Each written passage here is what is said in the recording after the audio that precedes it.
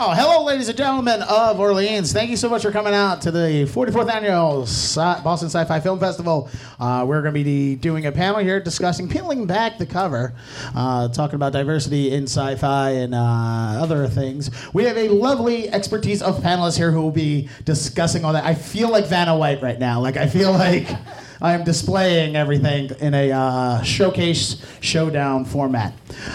Starting here on my right, your left, we'll start with this panelist here is Izzy Lee. She's a short filmmaker.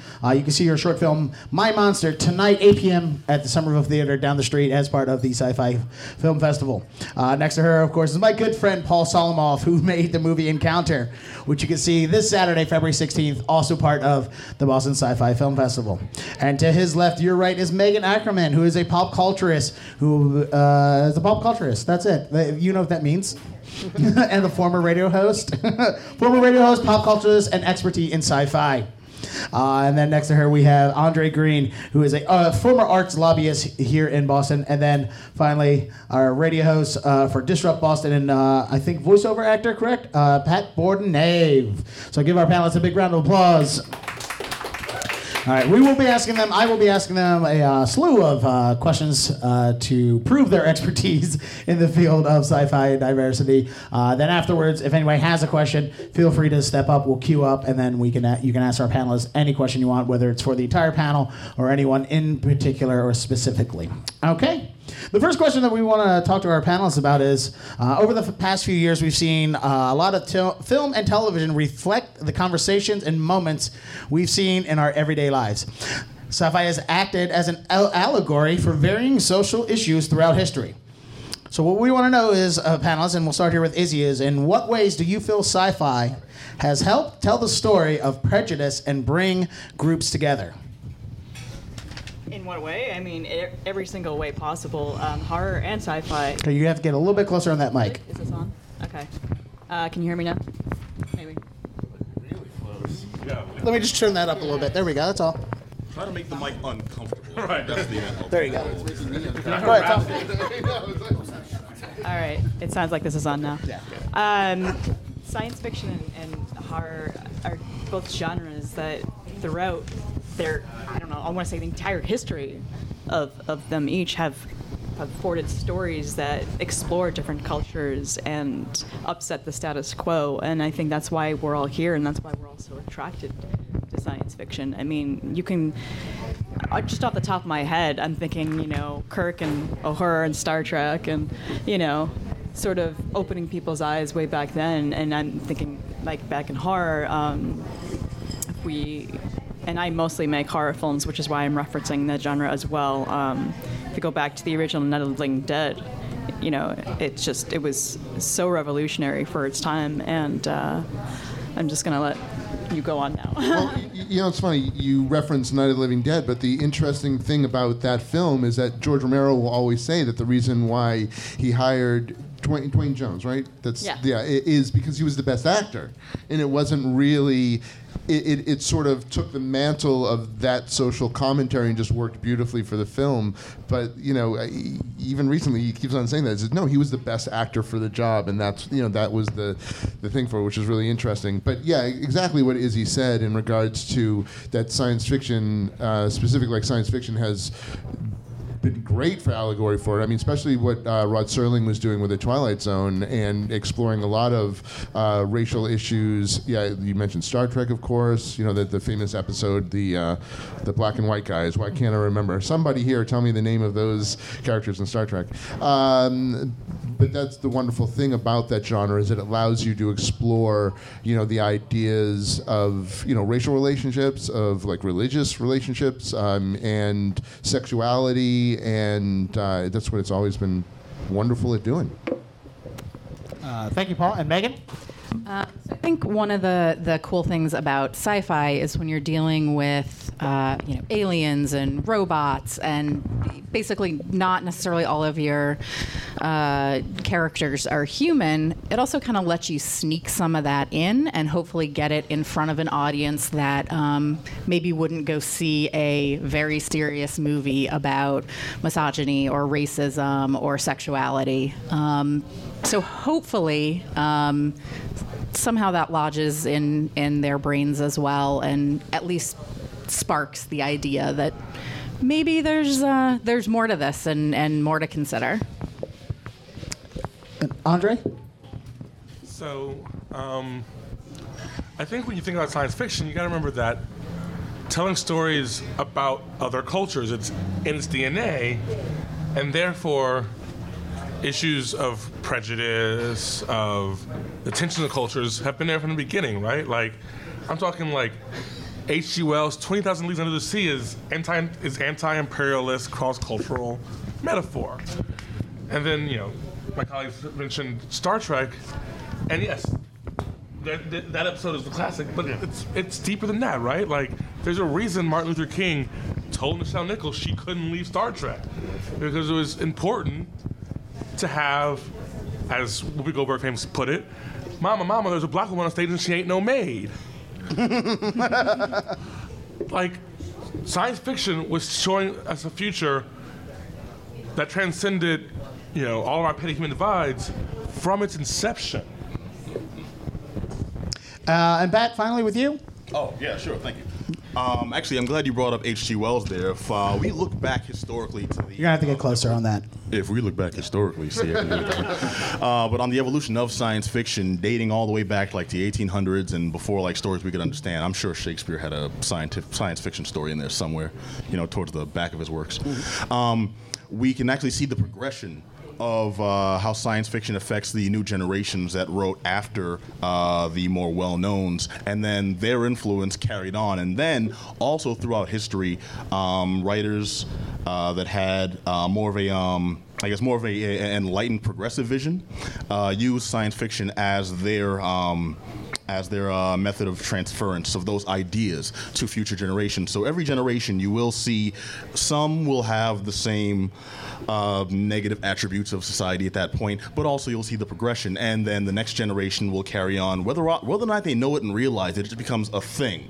It's like, hey, say I'm Caucasian. Hey, you're black, but it doesn't suck as much being next to you in 1970 as it did in 1960 or 1950, because I'm also a fan of like Star Trek, and I see, Kirk got down with Uhura. I guess that's not such an ill taboo, and it becomes more of a cultural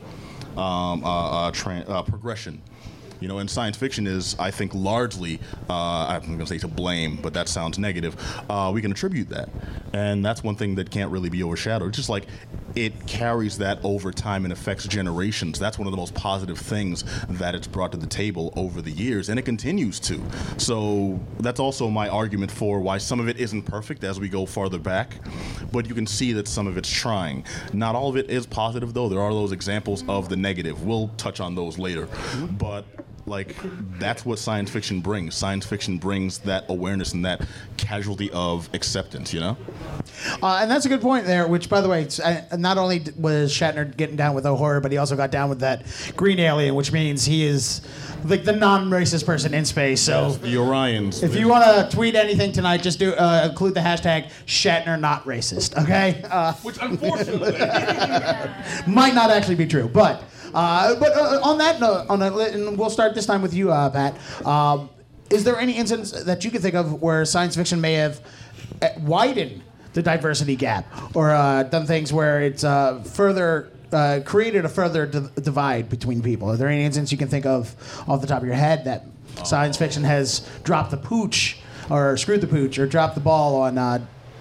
Including diversity that you can think of? I'm going to ask you to go ahead and think of a more loaded question. I don't think we've covered all points. No, I'll try to keep it as simple as possible because we have a whole panel of ideas here. I would say that, taking it to Star Trek and keeping it in that compartmentalized universe there, yes, a lot of advancements were attempted to show, hey, we have an Asian what's the word? Not pilot man. I'm trying to think of officer.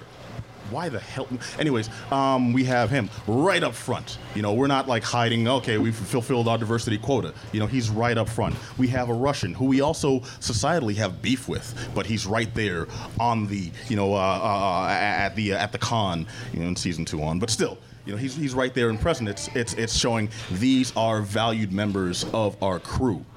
But at the same time, we have women getting slapped left and right. And we go down to a planet and suddenly the femme fatale is the one. You mentioned the green women. Yes, we all love them. We can't forget that those were the Orion slave girls that were there against their will.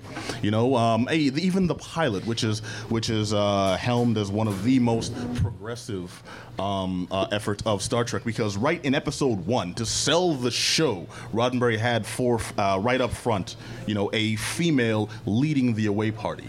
The original captain before Kirk took over, Jeffrey Owens. Yes, Pike. Pike, played by Jeffrey Owens. His number one, his first officer, was female, and that was like big back then. And great step forward in that same episode. Well, the female that lured Pike to his demise was just a woman who was using her wiles to keep him and slave there. So, and huge step forward, huge step back. So it's like you'll find both. If you want to talk ones that explore the purely negative aspects of it, no, there's many. Gulliver's Travels, I'll say, is one, where it's like every place this man goes, he's the guy observing all these weirdo foreign cultures and things. They're different than I am, hence they're automatically evil. They're wrong. They're backwards, and maybe I have an advantage over them, or maybe their inherent native abilities give them an advantage over me. It's all over the place, and sometimes it was just so commonplace that it never seemed like anything was wrong. It's just what we came to accept because that's just how things are. In the 60s, yeah, of course people sit in the back of the bus because they're darker than I am, Again, I'm speaking from the Caucasian point of view. But those would be the examples I'd throw up just to keep it in perspective. Andre? So I always think back to the silver and golden age science fiction periodicals, where the hero, in order to get published, had to be a Caucasian male. Like if you had a non-Caucasian or a non-male lead, they had to fail, because obviously it was Caucasian males who were going to lead us into the future. And you're right. White, it ain't right. Right.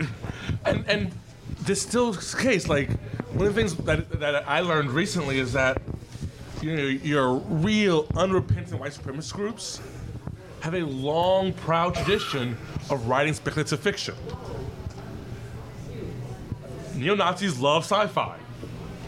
And I think it's because, I think honestly it's the same reason I love sci-fi, because it's a palette where we can draw our vision of what the world should be like.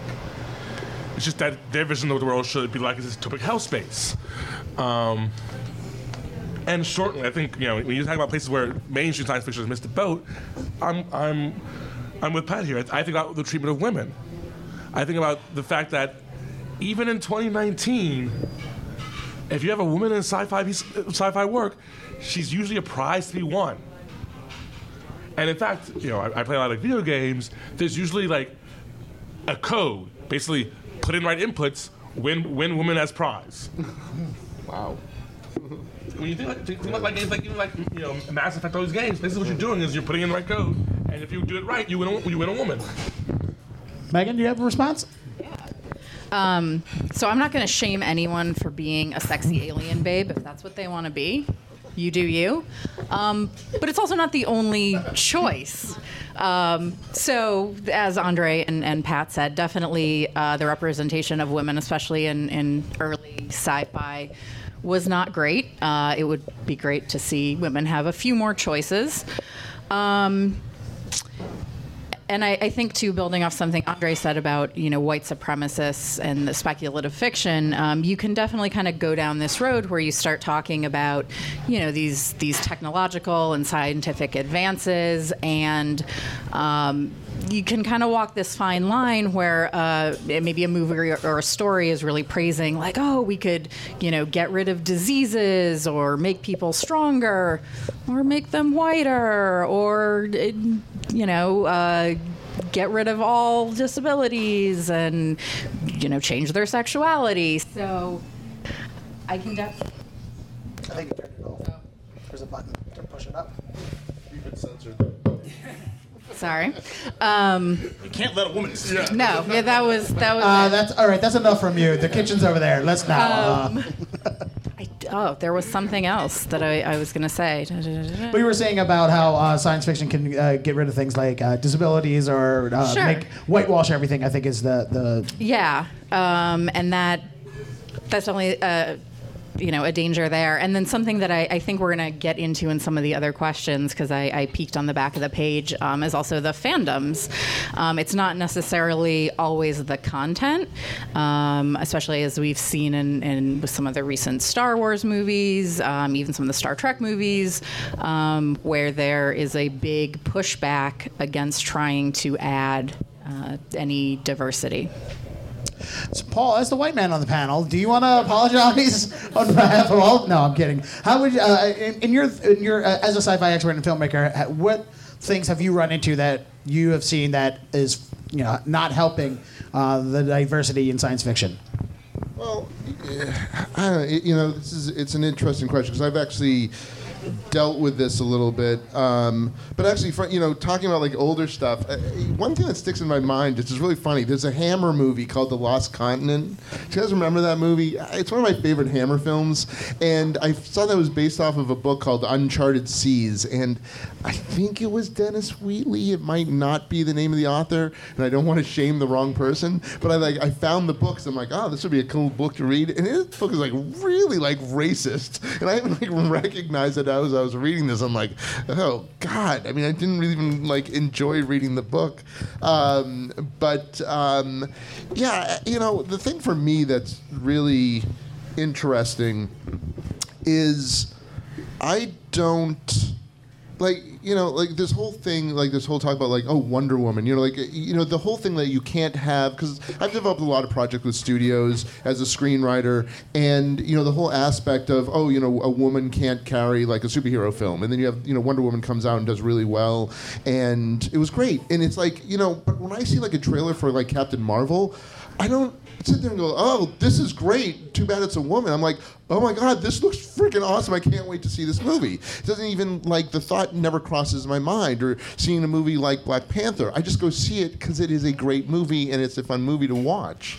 And or like, Get Out or Us. Like, I cannot wait to see Us. And it doesn't factor into my purview, because as a writer, I'm actually known for writing very strong female characters, and that's something I known for. But I'm not going to name the movie. But I was brought in to develop a all-female spin-off of a very popular franchise, and I lost the job because I was a guy. And I was basically told that it was because they felt weird having a guy write a book, write this movie, that's all female characters. And it's like Sucker Punch 2? Yeah, Sucker Punch 2, exactly.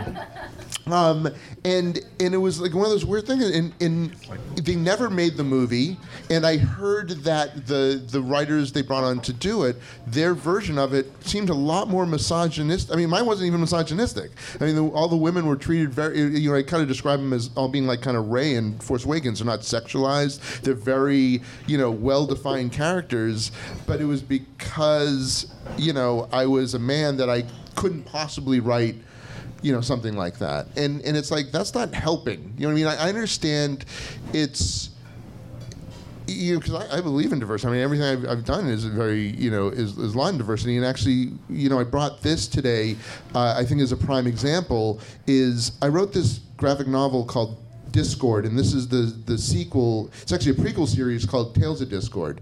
And in this, one of the superheroes, her name is Iridian, and she's a gay superhero. She's a lesbian, but it's basically like her origin story. But it's about her coming to terms with her sexuality as she's coming to terms with being a superhero, right? And it was like the Huffington Post wound up like finding about this and doing this big article about it, and really it got embraced by the gay community. And I got all these really lovely emails from people like, God, I wish I had this comic book when I was a kid. And it was like one of the most special things to know that I'd written something, that could affect like that. And here I am, a straight white male, that's writing a young lesbian, superhero, but I told the story because I thought it was a compelling story. It didn't even occur to me.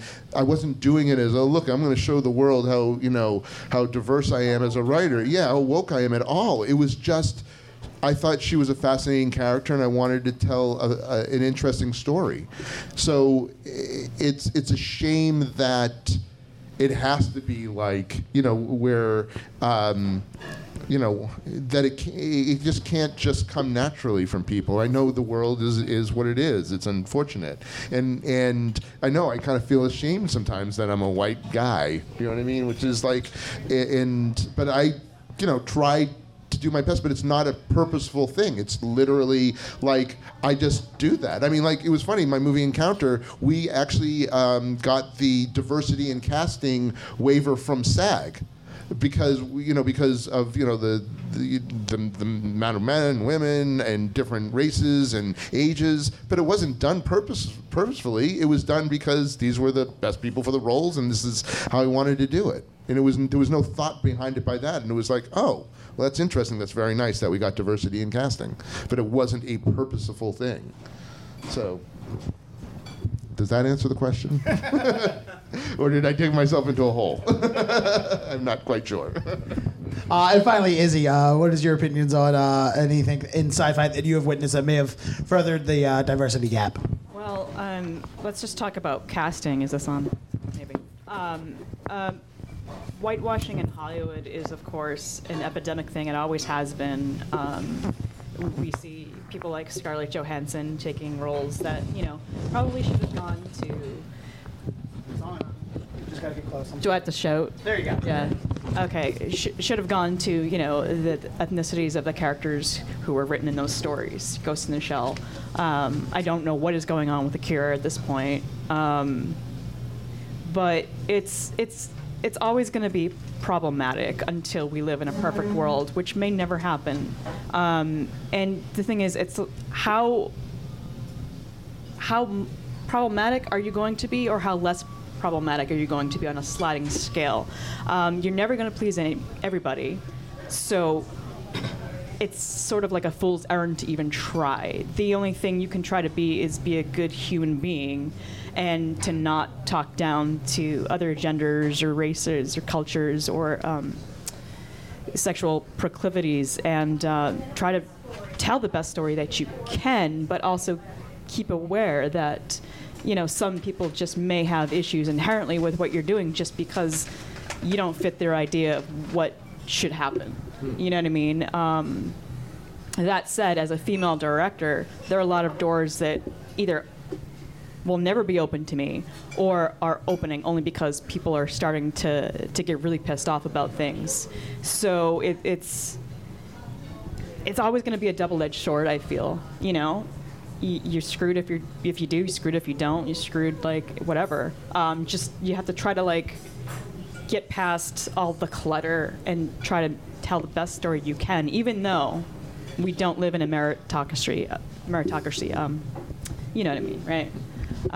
Just gotta tell great stories if we can. Just try to be good dudes. If I may, just one thing before we move off it, real quick. One thing I do notice is, and I agree with you both wholeheartedly, one thing I think you may be coming across, because I've come across it definitely myself over the years, is we've just existed for so long in just not a bubble or vacuum, just a pure state of being of such lack of representation for most groups, that I think now that more avenues are open, there's just a general underlying hypersensitivity that's just, it's unavoidable. You're going to come across it. And whether or not you're actively going for an effect, people are always going to interpret it a certain way.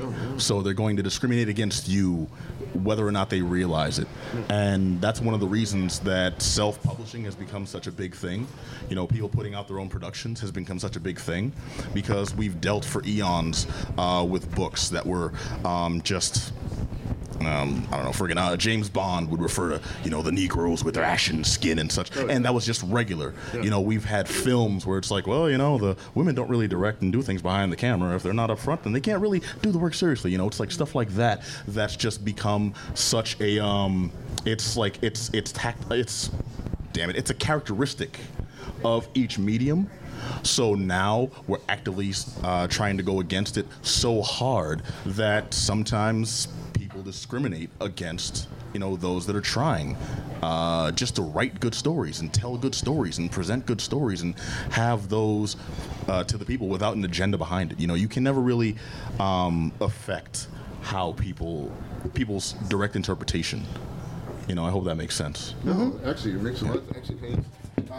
No, that makes a lot of sense. Actually, it's interesting. When I did Iridian, I actually sent it to a comic book publisher that I knew and respected, who I knew was gay, and I said, "Is this because I'm before I write this have this put out there." Is this sensitive? Because I don't know. You know what I mean? I'm just trying to tell an interesting story, and he was the one who really encouraged. He goes, no, this is wonderful, Paul. He's like, this is wonderful, like that. And I'm like, great. You know what I mean? Because I was nervous because I don't. That's the thing is I don't know. You don't know.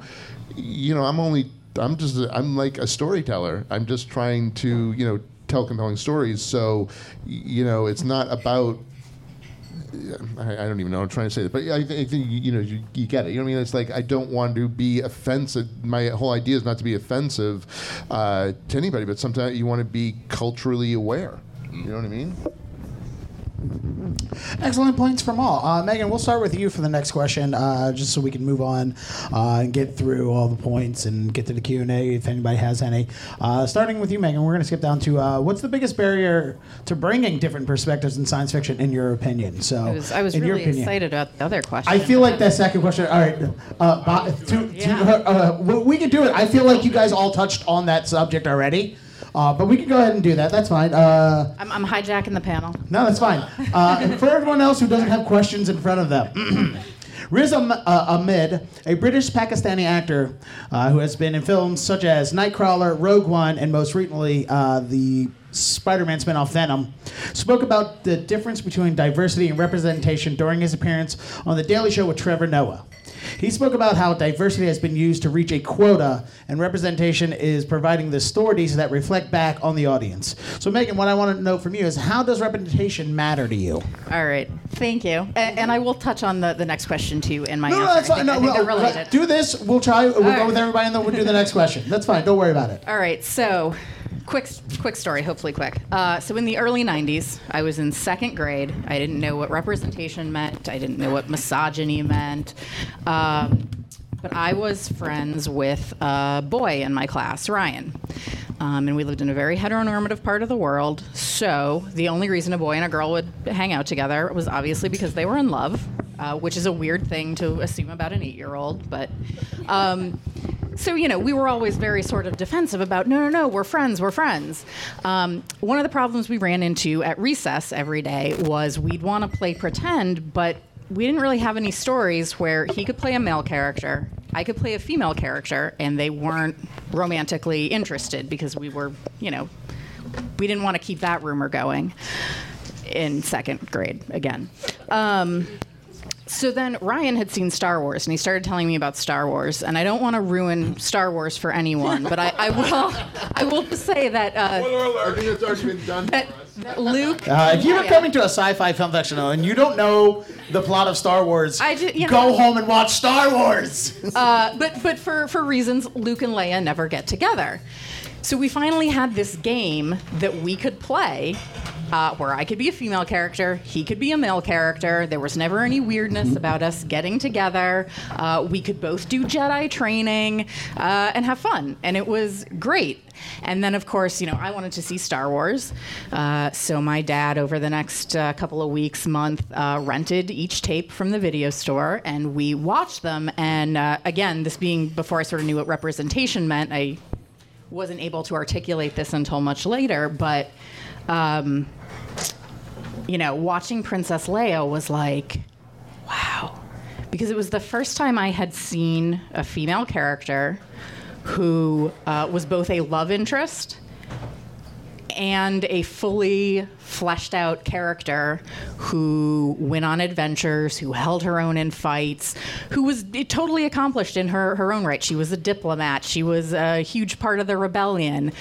And that kind of blew my mind because that was something I always thought about. I was like, well, I like going on adventures. I like, joking around with my friends, some of whom are boys. I like reading and, trying to be smart. But, I'd also like someone to like me romantically someday and, maybe dress up and be a princess sometimes. At the time, this was just mind-blowing to me. Now I, kind of understand that because that was the first time I saw a character I truly related to represented on screen, which was very cool. So to me, that felt like sort of some true representation, and that kind of happened in spite of George Lucas, which is also kind of interesting.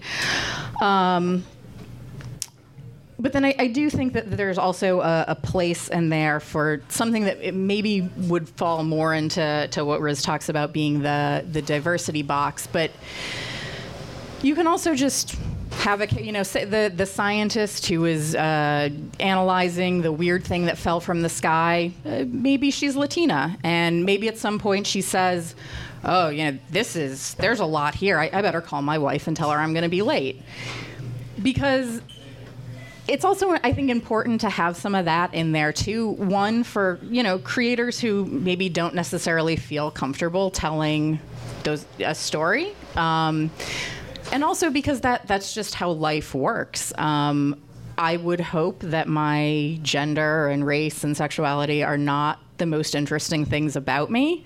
When I'm just hanging out with my friends, that's not the main thing that we're talking about or is really at play.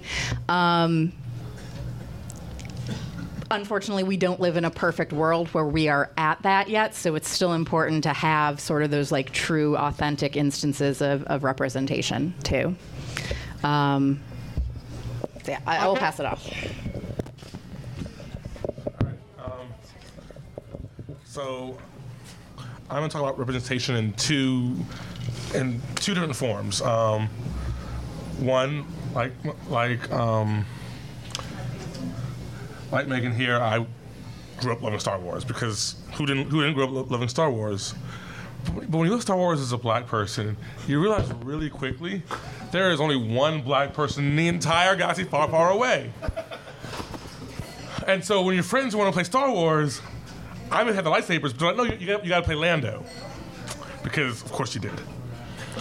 At least I got a lightsaber sometimes. Right. No, I had to play Lando, and but at least he was there, which actually still had him like better over not to insult the entire genre, but in horror movies where it's still the case where there's a horror movie unless it's directed by Jordan Peele, there'll be one black character and it'll be the second person to die. Didn't you see Deep Blue Sea?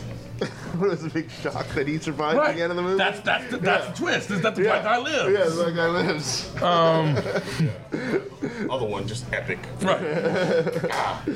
No one calls out. They shared him after the big bite. Like he's good little speech. They got him. Oh, that's incredible. It's like no, another shark came in and they split him. They went splits. Well, because sharks can share. So. Sorry. That's okay. It was funny. But yeah, so like. Even having that was important, but even there, like, let's be honest, Lando is the epitome of what like 70s cool black guy would be. Like, it's still very much in a lane. The cape was awesome, but it's still very much a product of like, this is what Shaft wants to be when he grew up, was Lando Calrissian.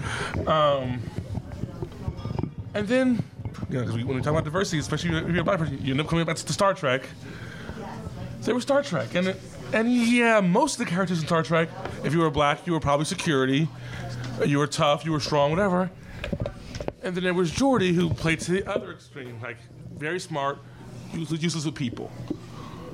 But then came Captain Sisko, and all of a sudden, you could be black, like in a way that wasn't true even of Geordi or Uhura. Like Sisko was a black man. and he was a badass. And finally, I was like, yes, I know. I have a Starfleet captain that speaks to me, and that was important. But the flip side of representation, and I think Riz Ahmed got it right, is having stories, seeing yourself in the stories. Having black characters, having women characters, having gay characters is great, is necessary. We need more of them even still in 2019. But what matters is having black, Latino, people with disabilities, women, LGBTQ stories. And it is not. I'm not going to say that only people of those communities can write those stories, because of course that's not true. But I also want to be clear that it's very easy to have those people not tell their stories. When Black Panther came out, there was all these people talking about how it was the first black superhero movie, and then because we are geeks and because we are nerds, people would go, "Well, actually," and point out, of course, Wesley Snipes and Blade. And don't get me wrong, black people, we love Wesley Snipes. We love Wesley Snipes. I'm not taking nothing away from him. But Blade wasn't a black story. The reason Black Panther mattered is because it was a black story. Not just because all the characters were black, not just because the creators were black, but because it spoke to the black experience. I would say I could tell that Black Panther was written by American blacks, because it was fundamentally a story about missing fathers and strong women, which is the black story in America. Black Americanism is a matriarchy with deeply misogynistic undertones. So that tension, the importance of those strong women, was because it was an authentically black story, and I think that's why it resonated so strongly with blacks in America. Because we don't get that, even when we're in other people's stories, it's still other people's stories. Paul? Yeah, what was interesting is last week, talk about how far we have not come. There's a movie that's out in the theater, Old Pursuit right now, the Liam Neeson film. You guys familiar with that? So I saw that on Monday night, last week. I don't even know what day it is anymore. No, this week. I saw it this week on Monday night. There is a scene in the movie where two of the hitmen, you find out, are a gay couple. And they kiss they start talking about going on a vacation together, and in this sort of a revelation that these characters are gay, and they kiss. When they kissed, 2/3 of the audience went nuts. It was there was audible groans, and I was in shock. I mean, it wasn't being done, for gratuitous. It was really. I mean, I almost wanted to go I stand up and go, really, everybody? This is this horrible at this date in 2019? You're seeing two men kiss who clearly love each other, and it's disgusting to you? I mean, it was very shocking that happened. I thought we had sort of progressed beyond that point. So, Until the next question. No, really? Yeah. Well, on that note, there was I can't think of the name of the movie, but the guys who did Workaholics made a Netflix movie of them and a bunch of terrorists take over a hotel, and they have to. It's basically Die Hard with three stoners. That's the premise of the movie. They have to save Shaggy, which is the most important part. Yeah, it's. Three stoner. It's Die Hard with three stoners, and one of the scenes is they're hiding from two hitmen. Same thing. It turns out the two hitmen are gay lovers, and they start kissing or talking about going on vacation, whatever, this and that. And there is comedy inherently in that scene, for good and for bad. Because the good of it is it's just a juxtaposition to what we normally see as a trope of these kinds of villains we're playing off the trope. It's hey, gotcha, you thought they were straight, they're gay. So there's that comedy, but there's also the comedy in, like you said, where people's oh, this is funny because two gay guys kissing is hilarious. So it's unfortunately in the instance I'm referencing is a double-edged sword, where it's hey, they tried to take a traditional trope and turn it on its head to show that, hey, you know what?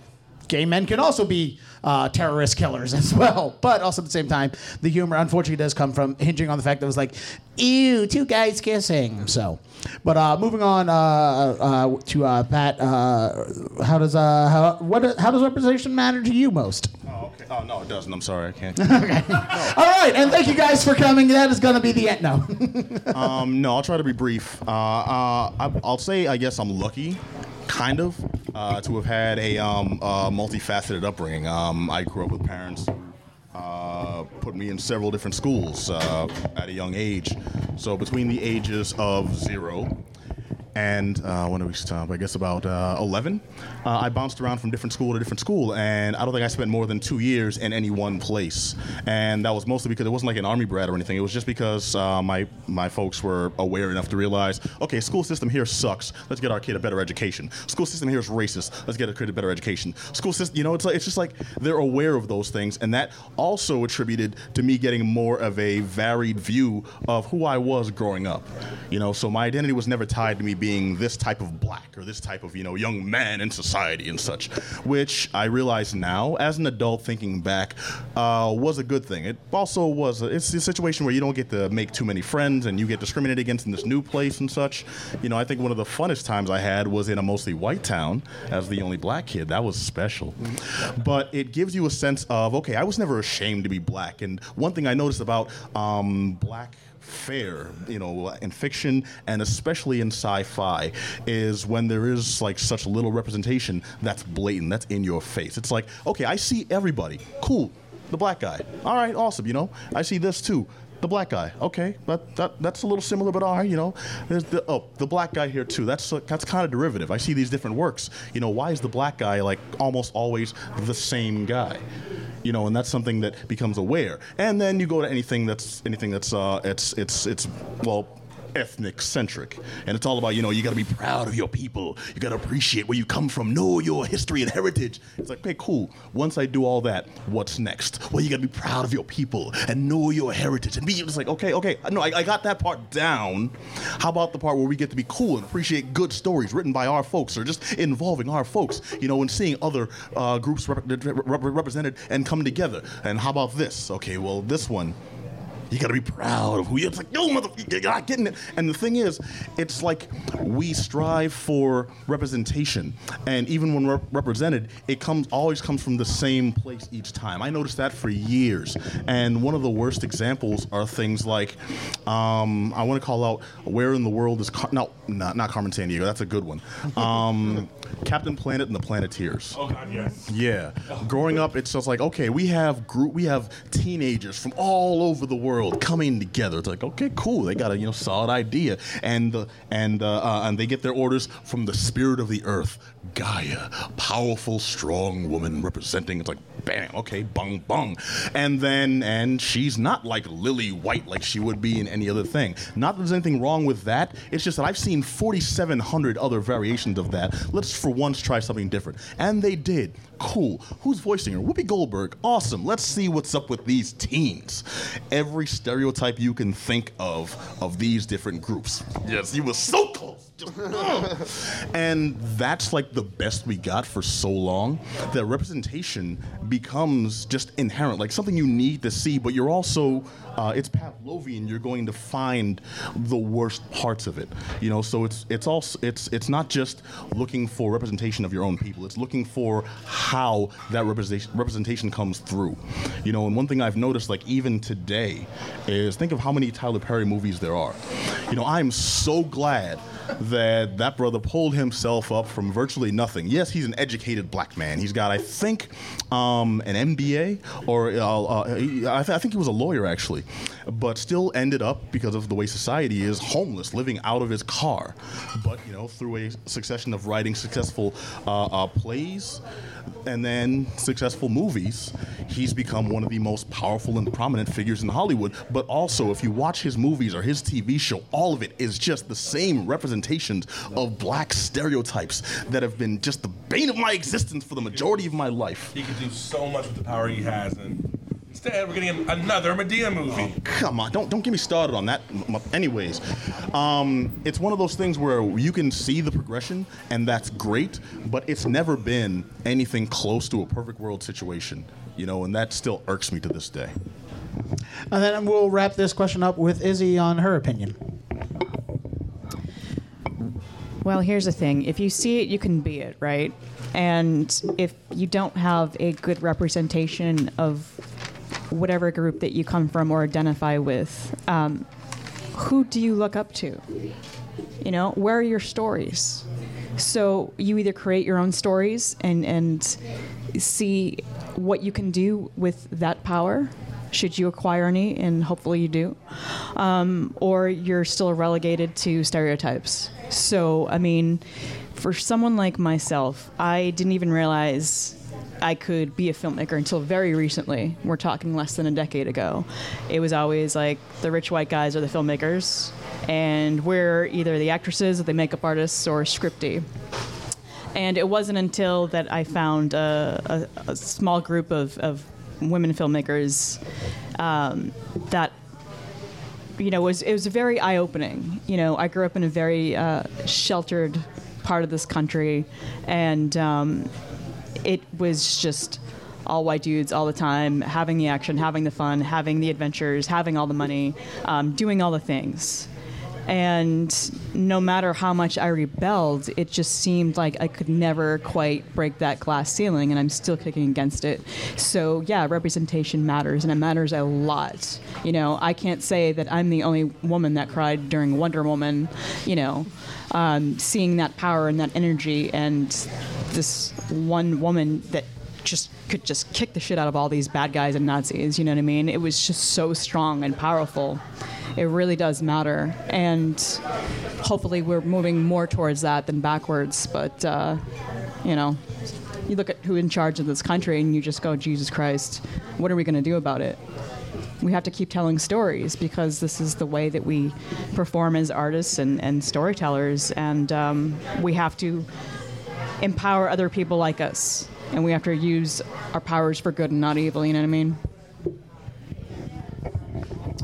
And then let's moving on. Izzy, we'll go ahead and start with you on this question as well, if you don't mind. As a filmmaker, what do you think is the biggest barrier bringing different perspectives to science fiction? Before I hand the mic over to you, I want to say I think one of the things that is one of the biggest barriers, for example, since you mentioned Wonder Woman, I think as great of a comic and as great as the movie was, Wonder Woman was a really difficult movie to make because there were so many different people who made Wonder Woman with so many different voices and so many different variations of her slightly. Like there was years in the comics where Wonder Woman was basically just like a valley girl who loved shopping, which is like betrays everything that came before with the writers before, and then you have women writers, men writers. So I think in a case of Wonder Woman, one of the reasons why it was so long and so hard to make a movie is you couldn't really narrow down one Wonder Woman voice to make up until recently, which they did a great job. Now, for years, in the 90s, there was a different type of Wonder Woman. In the 80s, there was different, and et cetera on. So, as a filmmaker, Izzy, what do you think is the biggest barrier bringing different perspectives to science fiction? Hiring practices, trusting people that maybe aren't like you to bring on board, whether it's in storytelling in comics or fiction or behind the camera or in writers' rooms. You have to have diversity, right? Yeah, you have to. And I mean, don't you guys want other opinions and new stories and different types of stories? I know that we're hungry for it. We're starving for it. And it just has to happen. Plain as that. Just hire people who don't look exactly like you, if you're a white guy. Or, women have to help other women. There's this tokenism with women, too, especially women in power that happen to be a little older. Like, oh, I'm the only one at the top. I have to be a gatekeeper now. I have to keep the other woman out unless they're super exceptionally talented and or connected and or rich. It's a problem. And so all of that shit needs to stop. End of story. Yeah, I don't have much to add to that. To me, it's always hire the best person for the job. I mean, it's not about race or sex or anything. It's just hire the right person for the job. I mean, that's all. my mantra. And even on my crew for Encounter, we had a very diverse crew behind the camera as well. And actually, the producer of the movie is a woman, sole producer, one producer, woman. And I think I just got cut off. Oh, no. So, yeah, that's exactly what Izzy said. Pat, moving on with you, as a man of color who's in the voiceover industry, what are some of the biggest barriers you face, and what do you think you can do better, or what do you think the society could do better to break down those barriers for somebody like you who's also in the industry? One of the biggest things is, I guess, at least from the talent perspective, is it's hard and it's easier said than done. Don't get discouraged. Because you're going to try for a lot of different roles, and you're not going to get a lot of different roles, but you have to keep at it, because one of the things is that rejection is going to let you know, well, maybe it wasn't just outright discrimination this time. Maybe I just wasn't right for this. So you have to hone your craft. You got to practice. You got to get even better. And also, you have to say, okay, you know what? Also, maybe they were racist, which means I didn't want to work for them anyway. Sit on it. And you keep that fire within you. That's what's going to inspire you to keep at it, and eventually you're going to land that role, or eventually you're going to say, you know what? Screw them all. I'll make my own damn production. And you'll do that. Either way, if you let it crush who you are as a creator, as a creative, then that's gonna, honestly, it's rough to say. Maybe you weren't cut out for it in the first place. But if you look at it like, you know what? No, screw them. I'm gonna succeed, even if it's like purely out of spite, because that's how I get down. Then that's your weapon. That's your not even secret weapon. Hold it in their face. It's like, look, I go in every audition because I am just that damn good. And I'm going to try my ass off. And if you don't give me this gig, well, you know what? Hey, you missed out. Or you know what? You didn't give me this gig because your director sucks. F you. And then you go to the next one with the same passion, the same drive, And also you work on your own stuff. Now it's easier than ever. And I mean, not that it's easy, but there's more opportunity than ever to make your own animation, to make your own voice productions, put it out there, to, record your own podcast and broadcast it, to make your own short films. Work on your quality, work on your writing, work on your performance, work on everything, because there's more available to you. And I think that's a hard thing to wrap your mind around. I still come from the days where it's like, I know how to cut analog film. Like old magnetic and things. Oh, you can't keep that too close to this refrigerator magnet. Yeah, because you will ruin God knows how many hours or days or weeks of work. Back in those days where it's like, what you got, a hard drive on the furnace there? Well, it's fine. But it's like we've advanced, and getting your mind around that and using more resources and knowing that your hands aren't tied by whether or not someone else tells you yes or no. That's one of the most important things to remember, and that's one of the things I hope folks take away. And we will finish up with Megan and Andre, and then we'll open the floor if anybody has any questions for our panelists. We'll allow these two to answer the question, and then if you want to prep your questions for the panelists, write them on a cocktail napkin, carve it in your arm, whatever you need to do to remember the question. But going on to Megan, what is the biggest barrier bringing different perspectives to science fiction, in your opinion, as a pop culturist? Yeah, so we were talking about this before, so I think Andre is going to cover fandom, but I will say fandom is part of it. And I think that becomes a bit of a self-fulfilling prophecy. As weird as this is going to sound saying it now, I was maybe in college when I met another girl who liked Star Wars. Like, it was just this, these are shows and movies that boys like. They're not for girls. So then it gets hard to sell any stories about women, for example, because the audience is male. Women aren't coming to see them. No one's so you keep kind of getting this loop. But I'll let you cover the rest of that. The other thing that Izzy brought up too is having people behind the camera too, the writers, the directors, cinematographers, and I think to bring up Wonder Woman again, to me that was like the perfect example of it. I remember reading this story about Patty Jenkins having to fight with studio executives to keep in the no man's land scene because she wasn't fighting anything. And when I watched that scene, I was sobbing. All of my female friends who went to see it, same thing. That was the scene that they just started crying. I know at least one man who also was crying during it, because we all got that scene was about literally everything else except fighting a war, and it was a perspective that I think obviously a lot of men just didn't get because of the world just treating men and women differently. So it was important to have that perspective in there too. Right. So, like Megan said, she and I were talking about this beforehand, and I think we have to talk about the role of fandom and why it is that science fiction is sometimes as limited as it is. I think, I think a lot of us are craving new, diverse stories. It's pretty clear a lot of us very much aren't.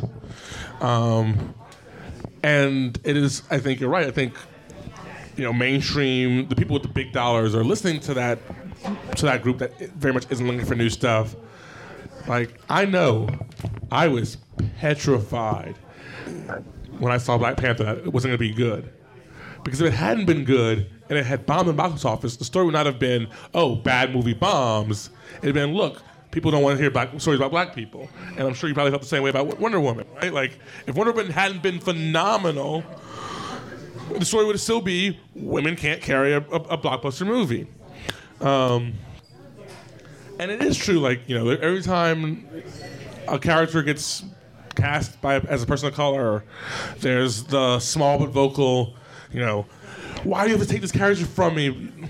Which, of course, speaks to the fact that representation clearly does matter. If representation didn't matter, people wouldn't be mad that the doctor was a woman. If representation didn't matter, you wouldn't hear these many scandals every time some character gets racially cast differently. They know representation matters, and that race and that the gender and all those things matter to them. So part of it is we have to stop listening to them, and that does have to be intentional. Like, it does mean that we're gonna have to say, no, we are actively going to create more high quality things with diverse cast, diverse characters, even though people, the people who are used to owning science fiction may not necessarily like that. And I think that's part of it. It's like, and it's true, right? Like, all of us are old enough to remember back when black and science fiction was outside the mainstream. I joke that in 2019, the geeks won. Like, pop culture is ours. we won. It's ours. And I don't know that we necessarily figure out how to deal with that. Like, I think a lot of the fandom doesn't know what to do with a world where the stuff they like is universally popular. And I think that's also part of the problem. Thank you, Andre. And then we're going to open the floor up to questions and answers, and we'll start right here. Hey guys, thanks so much for the panel. I want to do two things. First off, I want to acknowledge Paul for writing a LGBT character and then checking in with a member of the gay community about it. I think that's great. However, I would have to sort of not disagree totally, but from my experience and perspective living in the regional UK, I wrote and directed a film that was at last year's festival, and my mandate was, no thankless roles for women, as diverse a cast as possible. Although, thanks to the question, also to acknowledge you there to push for the Riz Ahmed question, I realised, humbled that I can have diversity, but I can't represent as a writer-director anything other than myself, really. So, that's why it's good to, I guess, presumably check in with other people from other parts of the community. What I would say is, in my experience, it wasn't. I could never just say, "Oh, it only has to be the best person of the job, and it can't be to do with race or anything like that." Because within regional UK, you're looking at a pool of actors or crew or anyone, and it's predominantly white and male. So if you just go, "Let me dip into this and get the best person of the job," regardless of race or anything, of course they're going to be white. From my experience, if you don't push for diversity within the hiring process and you don't try and make an effort for that and just say, well, it's the best person for the job, then do you know what I mean? Like, and that's, again, I'm coming from my experience. Like, I cast for a lead role of the lead strong woman, the sort of Buffy the Ripley of the film, and I wrote her as an Indian woman called Sunita, and I had applications from 200 white actresses and 10 Indian actresses. And from that, luckily, I was able to go around and ask around specially, and found a woman who I found her. She didn't apply, and she didn't even know the film was going on, and she was amazing, and I cast her. But I got 200 white actresses, and even producers who were on board with me said, well, you could rewrite this woman as, maybe she's Czechoslovakian and she feels minoritized that way because she's an immigrant. And do you know what I mean? It was so from my perspective, I just have to say that. But brilliant panel. And I also just want to ask everyone, how important is it when writing a character, when you're checking in with someone who is not you? Is there what's the protocol? Because then, if I'm saying to someone, okay, what's this like, and they're like, oh wait, you're making me the ambassador to all gay people, like how does that work coming from a position of privilege?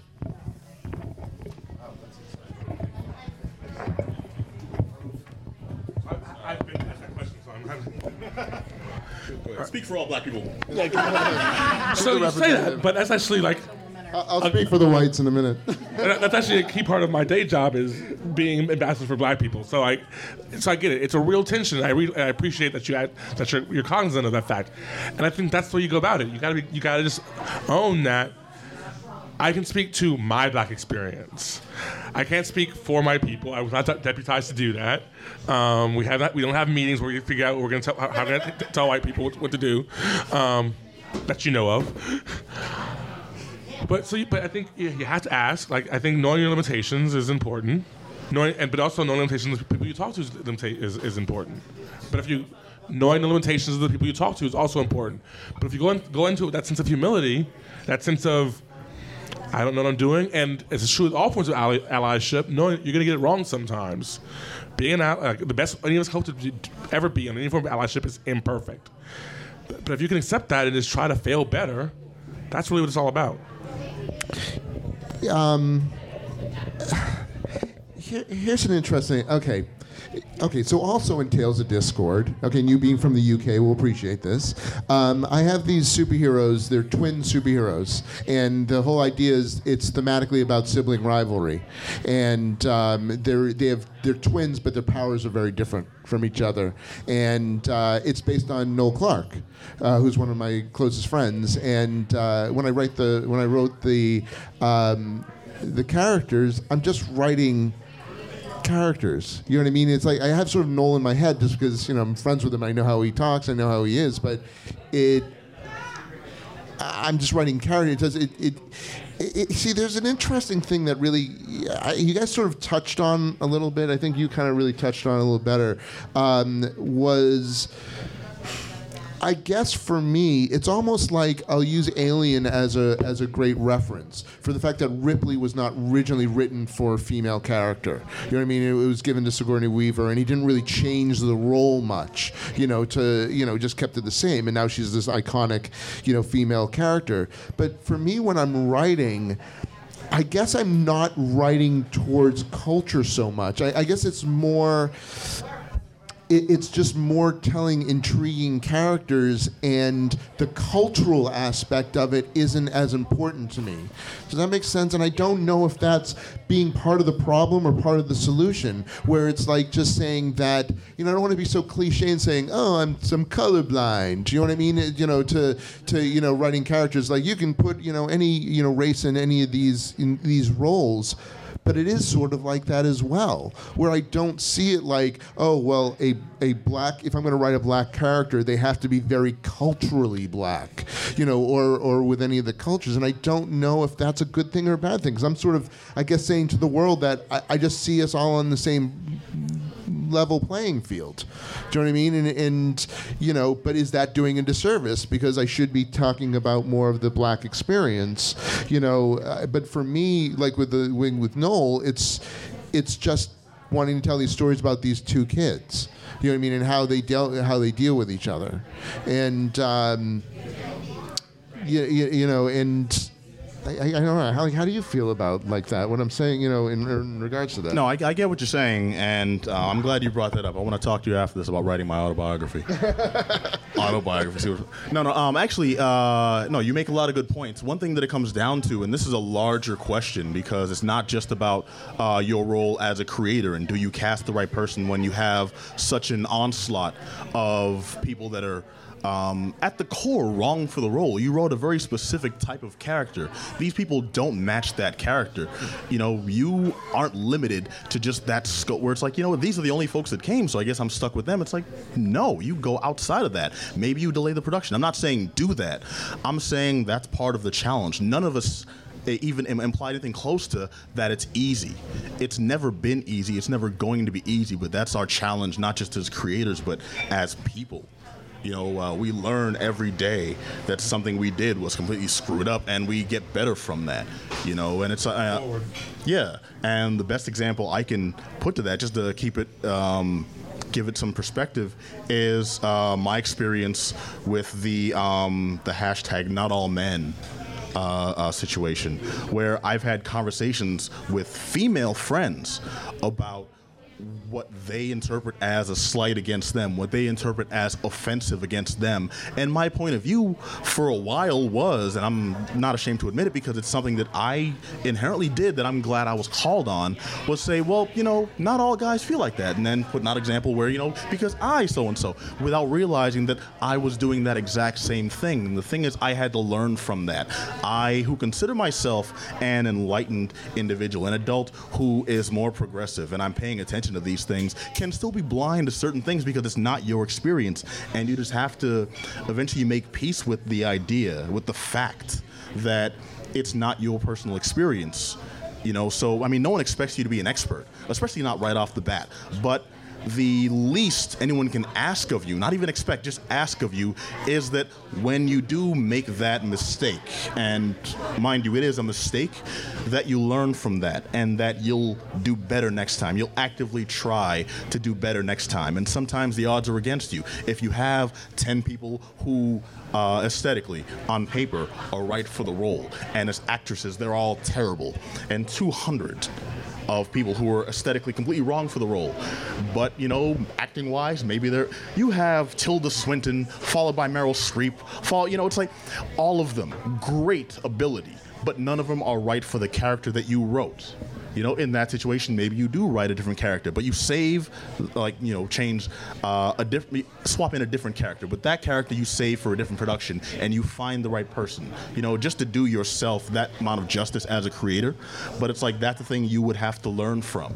This is the pool you're dealing with, but you still want to cast that character. You do it, goddammit. But you also realize that as a person, this is just one of those times where I'm gonna have to evolve a little bit.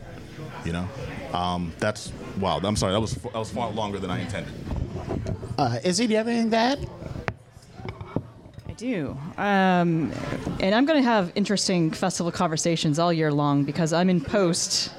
I'm in post for a new film called Rehome, and it's like good science fiction. And this is actually a thriller of sorts.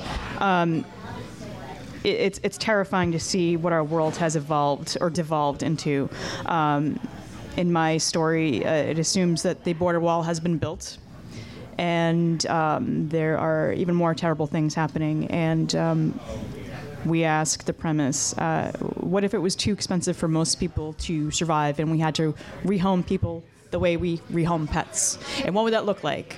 And then we go a little further and be like, what would it look like if these rehome institutions were corporate and privatized, and some people never came out? And so my lead is a Mexican actress who is also a director. She's Mexican-Canadian, and I flew her in to LA from Vancouver specifically for this part. I mean, yes, LA is filled with amazing Latinx actors and actresses, and the thing is, do I know any of them? Sadly not, because of where I am on the spectrum of race. And I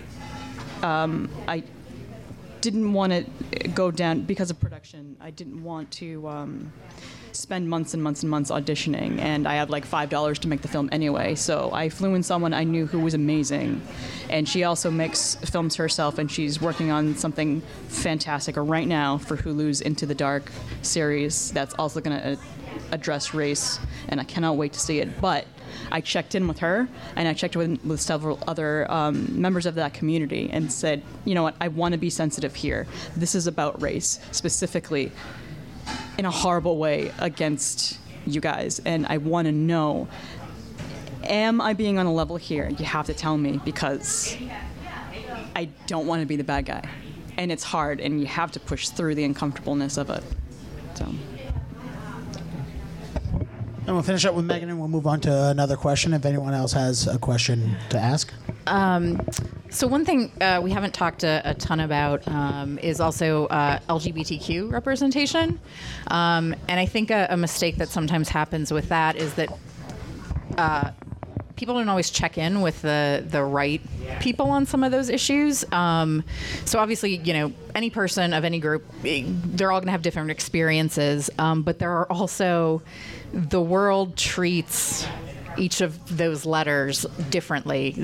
People respond differently to gay men than they do to lesbians. Nobody knows what to do with the bisexuals.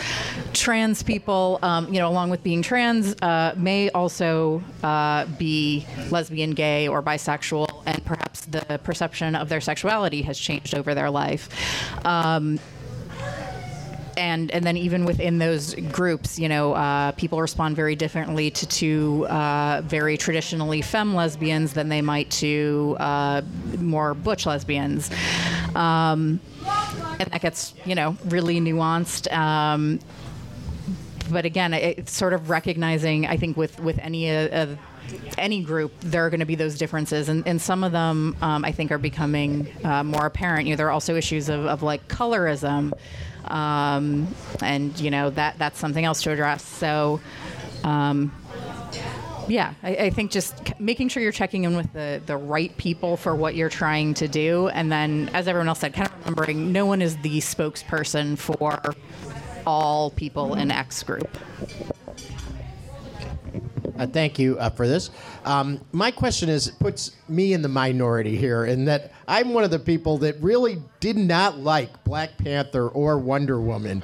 And after I see movies, I always go and read lots of critical reviews of them. And I think that I started to see that a lot of critics seem to be writing about these two particular movies, just trying to be, as you say, more woke or politically correct. Like, I can't say I don't like Black Panther, else I'm going to be called a racist. And, or I gotta be with the women. I gotta say I like Wonder Woman. If I say it, they'll call me, I'm a misogynist, yes, if I don't like Wonder Woman. So do you see any of this sort of trying to be, more on the nose or so, that's fake? I got this. Read the room. No. In actuality, no, your opinion is valid. And remember that it's always valid. And what it comes down to is you're going to come across some people who look at it as such a cultural zeitgeist for them. It's important for them that they have a perspective that you can't even fathom. And honestly, you would be wrong to try to look at it from their point of view specifically, because their experience wasn't your experience. The best you can do is, yes, maintain your opinion, because that's your opinion. You're entitled to have that. You're allowed to have that. But also voice why, and understand that they're coming at it from a different perspective. It meant something more to them than it did to you. Can I ask just a quick example offhand of one of the things you didn't like about it? I rate all movies the same. If it puts me to sleep, I say thumbs down. And so, I can't even really remember that much about them, because I just found it to be just like, I see all the superhero movies, and it just seemed to be like another one in the pantheon. Nothing, I didn't see what everybody thought was so special. All right, and that's very valid, but that's your opinion. You weren't into the story. and you felt the action didn't really move you, it didn't get you there, the story didn't like grip you and keep you enthralled, that's not your fault. And I say fault isn't no, that's not like your fault for not liking a movie that everyone else likes. It's just your opinion, and that's okay. Nothing wrong with that. That's perfectly valid. But the people that are fanatical about it, they're going to look at it like, well, obviously, he's not black, so he didn't dig it for this person. I know plenty of black folks that actually didn't like Black Panther. I know. Yeah, didn't like Black Panther. I know some too. But their opinion is going to be their opinion is going to be interpreted a little differently than someone who may not know you, but may find that out about you. That's just something you're going to have to deal with. I'm not saying it's fair, but I'm saying don't be afraid to engage in those discussions and let people know your opinion on it and why. Because honestly, that's going to help you also not be prejudged, and also don't feel like you're obligated to like something, and go ahead, brother. I'm hogging the mic. Well, I'm going to throw out, so when I try to explain the idea of privilege to people, I always say that fundamentally privilege is being used to the story being about you. And it's okay if you don't like a story, if Black Panther or Wonder Woman wasn't a story I was talking to you, that's okay. That's actually the point. The whole point of what we're saying here is we need to have stories that speak to more people. So there's not going to be one story that speaks to everybody. That's okay. So if Black Panther didn't speak to you, if Wonder Woman doesn't speak to you, that's fine. There's stories that do. The point is that there's stories that do speak in that visceral way to those people. I will challenge, this is a challenge I make to everybody, I challenge everyone to be uncomfortable. So if you're white, put yourself in a non-white space to the point where it's uncomfortable. If you're a man, put yourself in a woman's space to the point where it's uncomfortable. If you're straight, put yourself in an LGBTQ space to the point where it's uncomfortable. So you can actually understand the story that you aren't seeing. And this is a growing opportunity, and it may be that you do that and you still don't like the movie, and that's fine. These aren't perfect movies; they have flaws. But it's also okay that the movie doesn't speak to you. And then for our three panelists, do we have anything to add to that question, or okay? Because we're going to wrap up on this question, we're going to do a recommendation question, and then we're going to wrap up the panel. So you can speak to any of our panelists after the show. Yeah, I was just going to add onto that. For most of my life, I watched movies where I maybe couldn't make that direct connection with the protagonist because usually they were men. So I found, but it's not like I couldn't find anything in the movie that I could relate to and that I could enjoy. So I think, and I don't know if this kind of resonates with anyone else, but when I go see a movie, even if I'm not represented in it, I still find ways to relate parts of it that I enjoy, just because if I hadn't been doing that, I'd be very, very limited in the media I would have consumed. It just would have been, clips of Princess Leia from Star Wars, and with a lot of the other stuff, which would be great. But sometimes you need to watch something else. Well, that's actually now I will add to this. I started teaching at the New York Film Academy, and it's great. I actually have I'm almost like the token white guy in the class, which I have a very diverse class, men and women, different races, different from all over the world. And we're doing I'm teaching a genre class and looking at movies. We're trying to keep the movies really diverse. And one of the movies we just watched for drama was Slumdog Millionaire, which is, a movie I really enjoy. And I hadn't watched it in a while, and I was just watching it the other day. And it's like, this could not be more divorced from my perspective in life, but I'm sitting there crying during the movie, and getting it just doesn't. It's like I'm watching a movie about people. Do you know what I mean? It doesn't matter to me. That's the thing is I do watch a lot of very diverse films, and even ones where the white guys are the bad guys. You know what I mean? And it's just, to me, watching a movie, and if it's a movie that's done well, regardless of the perspective, I'm brought into their lives and their struggles, and that's what hopefully any good movie does, regardless of of who's being represented. No? Okay. And then final question. We already talked about Paul's work, Discord. For the four planets, real quick, if you could just mention for everyone in here a good piece of sci-fi work that does have good diversity in it that you can recommend to somebody to go see. And we'll start with Pat, go down the line, and we'll finish up. And then we'll all go home. And you can ask any questions of our panelists afterwards. All right. I'll go a little old school again. I will say Planet of the Apes. And Excellent. Not just the one original movie, but the entire franchise. Planet of the Apes has everything covered. Racism, sexism, classism, even diversity within opinions of co-workers and such. And it's all covered in allegorical form. So besides the fact that Taylor, the main character played by Charlton Heston in the first movie, is a white male, it's not, you got the blacks versus the Asians versus Latino, and it's none of that. All of them are allegorical in different ape classes, and none of it feels offensive, but you notice it's like in your face how the differences they're presenting are, and they have the negative stereotypes and the positive characteristics all displayed in the franchise. There's 5 original movies, 2 seasons of a really bad TV show, a couple of comics that came out between the 80s and 90s, an animated series that was very short-lived and stupid, and the remake movies. See all of them. Come back to me. I'm actually going to recommend a comic. Read Bitch Planet by Kelly Sue DeConnick. I was gonna say that. That's okay. That's awesome. Bitch Planet. I would just say Twilight Zone again, because I think Twilight Zone is the best, has some of the best allegory for diversity and racism and all sorts of juicy stuff like that. Yes, Bitch Planet, fellow non-compliant here. Yes. And then finally, Andre. So I was trying to think of one for adults, and I realized that most of my reading these days is for my daughter, who's 5. And so I'm actually going to recommend a graphic novel series that's fantasy, but I'm still going to go with it, called Princeless. Okay. Princeless is the series Princeless. that Disney should have made 20 years ago. All right, thank you again to our panelists. Give them a big round of applause. And, of course, a big round of applause for Arlene for hosting us tonight. Big round of applause to Kayla and Dana and everybody else taking care of us. Thank you guys so much for coming out to the 44th Annual Boston Sci-Fi Film Festival. We'll be going all week until Sunday. And you can join us for the marathon Saturday night, 24-hour film marathon, Saturday night to Sunday. Goodbye.